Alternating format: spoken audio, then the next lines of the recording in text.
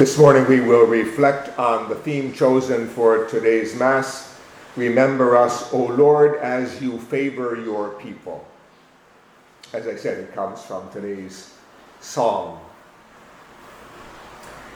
Now, before we get any further, let me just point out that whenever we have a prayer in which we are telling the Lord to remember us, we have to keep in mind that we don't have to remind the Lord anything. He knows everything. He doesn't forget us.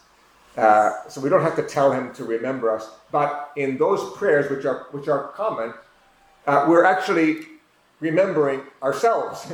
We're remembering that the Lord favors us. It's something like the famous Marian prayer, the Memorare. Remember, O most gracious Virgin Mary, that never was it known that anyone who fled to your protection. We don't have to tell Mary to remember us. She already remembers us, but we forget. So when we pray a prayer like that, or when we pray a psalm like this, we are calling to our own minds what the Lord does not forget, or what our Blessed Mother does not forget. Okay, when we hear this theme, remember us, O Lord, for you, as you favor your people, we could easily connect it to today's gospel, which is the account, the second account of the multiplication of the loaves. We know this story where Jesus recognizes the need of the people, and he himself is the one who initiates the response to the problem. His heart is moved with pity. He sees that the people have been without food. They have a long way to go. They're going to collapse. And so he does remember his people, and he does favor them. In fact, he's the only one. The disciples are not that interested in remembering the needs of the people or favoring them. It's the Lord who takes that beautiful initiative. And we recall this compassion of God, this favor of God, every time we come together for the Mass. When we're here, we realize that the Lord remembers us. We realize that the Lord favors us, that he feeds us. He feeds us with his own body and blood.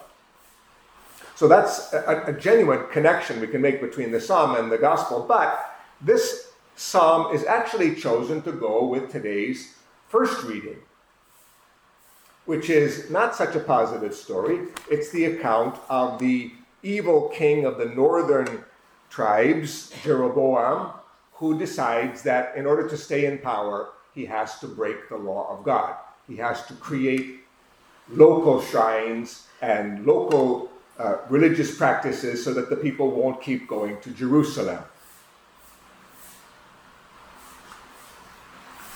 That's the kind of sin that we hope the Lord will not remember.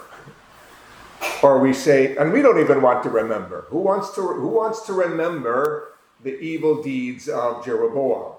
We would much rather remember the great deeds of David, or the wisdom of Solomon before he became foolish, or some of the other great kings. But these evil kings, like Jeroboam, we say, well, we hope the Lord just doesn't think about that too much, so that he won't forget us and not favor us.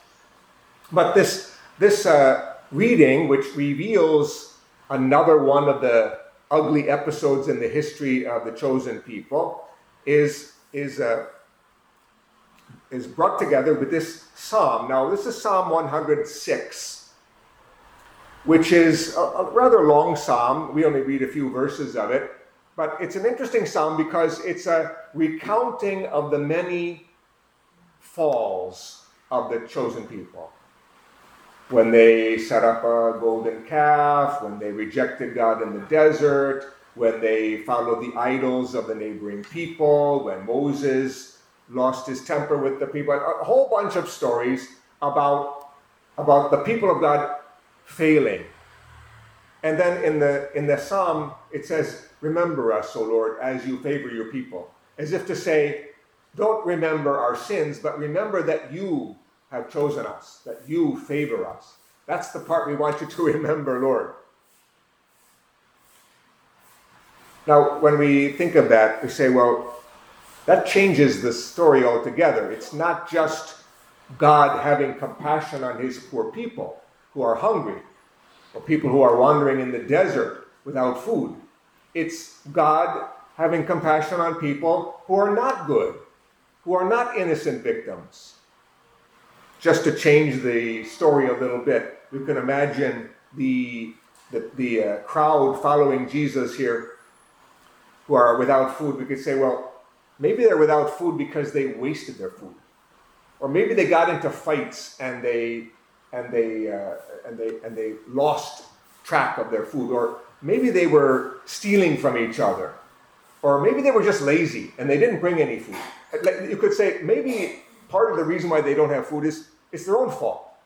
Now, that's not in the gospel, but I'm putting it on the gospel because I want to connect this to the favor of God. He doesn't just have compassion on people in their innocent suffering. He also has compassion on people in their sin. He has compassion on us in our sin. So when we say, remember us, O Lord, as you favor your people, we're saying it aware that we don't deserve the favor of God, that there's no real justification for him to have compassion on us. Just like there was no reason why he should favor the chosen people after they kept on falling away and they kept on violating the law. It's a prayer that yes, it reminds God, but it calls to our minds the unstoppable mercy of God. That God's compassion is not only for people who are victims, who are in need, but his compassion is also for people who are guilty, like us. And in that sense, it's even more beautiful because it shows God's compassion even more beautifully.